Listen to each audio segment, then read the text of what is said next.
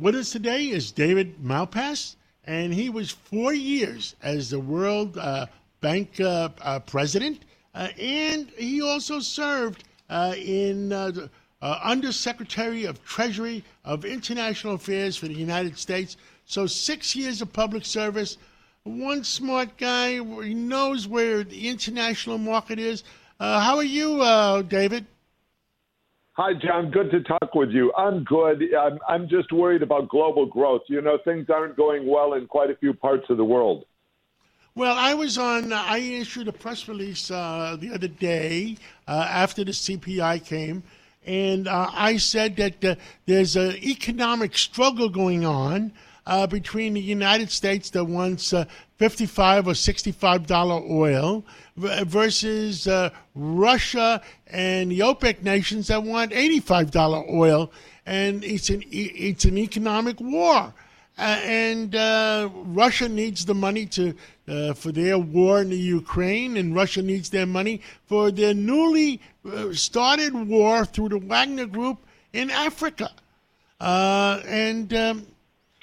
You know, who's going to win that economic war of oil?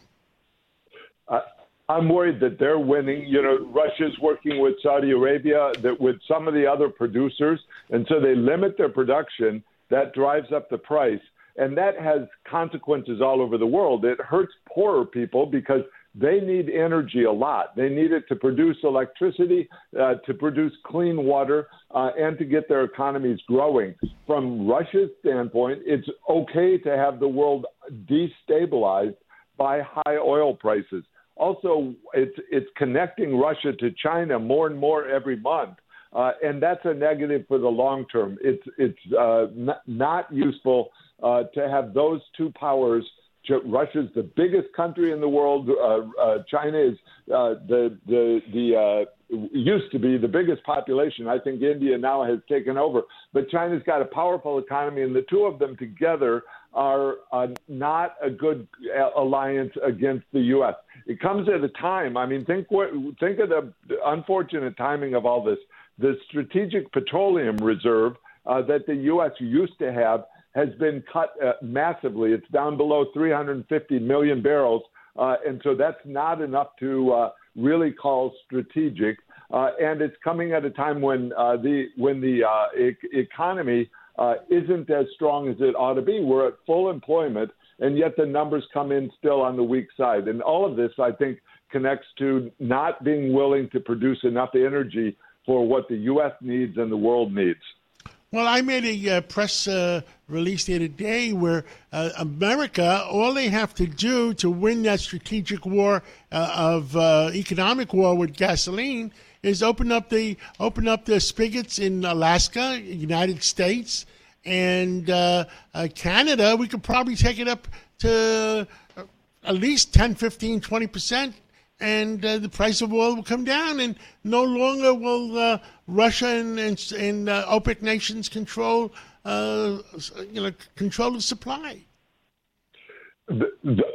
Clearly, there's been more production than anyone thought. Remember, back a few years ago, they were talking about Hubbard's Peak and there being a shortage of oil, but it turned out not to be true. In fact, a big part of the production in the U.S. is from the Permian Basin. But I think there also needs to be an address for those worried about greenhouse gas emissions from a climate standpoint. Really need to recognize that what the world is doing right now, because of high oil prices, they're turning to coal. And so you see this giant resurgence of coal. And so in Europe, their greenhouse gas emissions have gone up because of the shortage of natural gas and because of the high price of oil. And so this is harming from whichever way you look at it. I think there should be more burden also on the Fed to realize that if they're trying to bring inflation down, they have to be more pointed at the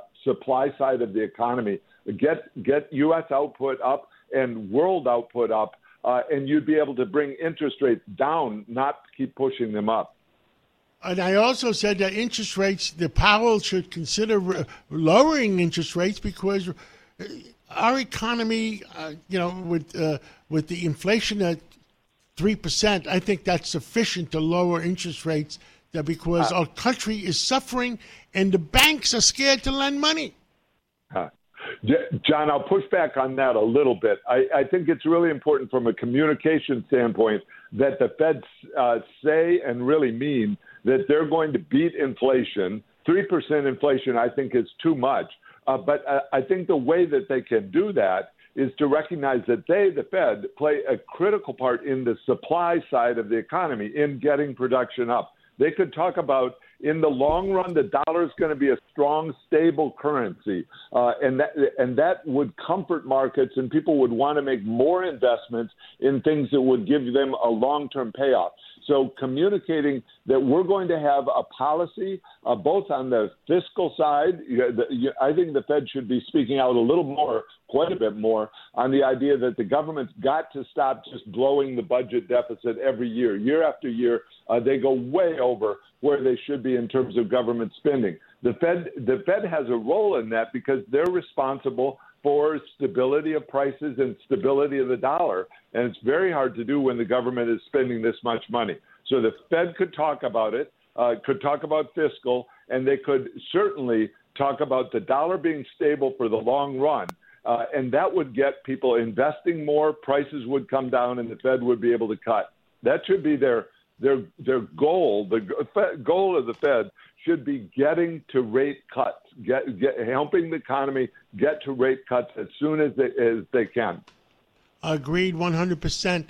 In addition, one of those breakfasts that we have on Saturday morning, we had a NASA person on a couple of weeks ago, and they blamed global warming on the United States. And I said to them, you got 300 million Americans, or 330 million, whatever. You got 3 billion Chinese and Indians, and they pay no respects at all to global warming. Don't you think we should have them before we pay respects to global warming before we punish the American people? Okay. One problem with that argument is historically the U.S. has produced a lot of greenhouse gas emissions.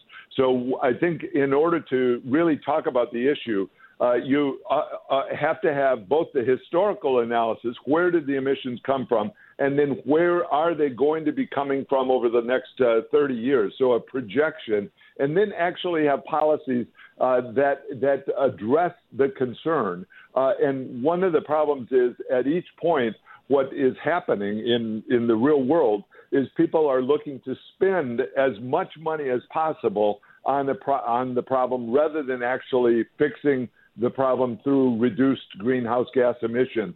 And so that gives you so we need the data to show that China and India not only produce a lot of greenhouse gas emissions now, but end up planning to do a lot more of that into the future. And that's not going to be solved by electric vehicles. That has to be solved by conversion of their economies. We haven't talked about, John, but nuclear power, I think, is really important, and increased production of natural gas. Both of those have less carbon intensity, lots less carbon intensity than the current energy mix in the world. Bottom line, though, is the people in the world need lots more energy, especially the poor. And so if your answer is, no, we're not going to do that, then you're really dooming people to hunger, to lack of education, to malnutrition for the children. And that's the real world. You mentioned Africa at the beginning. They're in a dire straits. I was in Niger in March. I spent a lot of time with the president, and one of the big concerns that he has is China's the one helping them produce energy, and they desperately need energy. It's not a balanced global economy with the U.S. being weak in Africa. Agreed. And you talk about nuclear energy. I had Governor Youngkin on the other day, and we talked about the SMR, small modular reactors, that are going to start coming to the United States by 2030 to produce nuclear energy to substitute for fossil fuels in the future. Wouldn't it be good if the U.S. government were saying that is going to be an important part of the solution to the climate challenges. Well, I look forward. We're out of time, but I look forward to many more discussions, especially how to help the world on energy in the future. And God bless you, and thank you for everything you've done for America. Continue to speak out for America. Again, God bless you, and God bless America. Thank you so much. Thanks, John.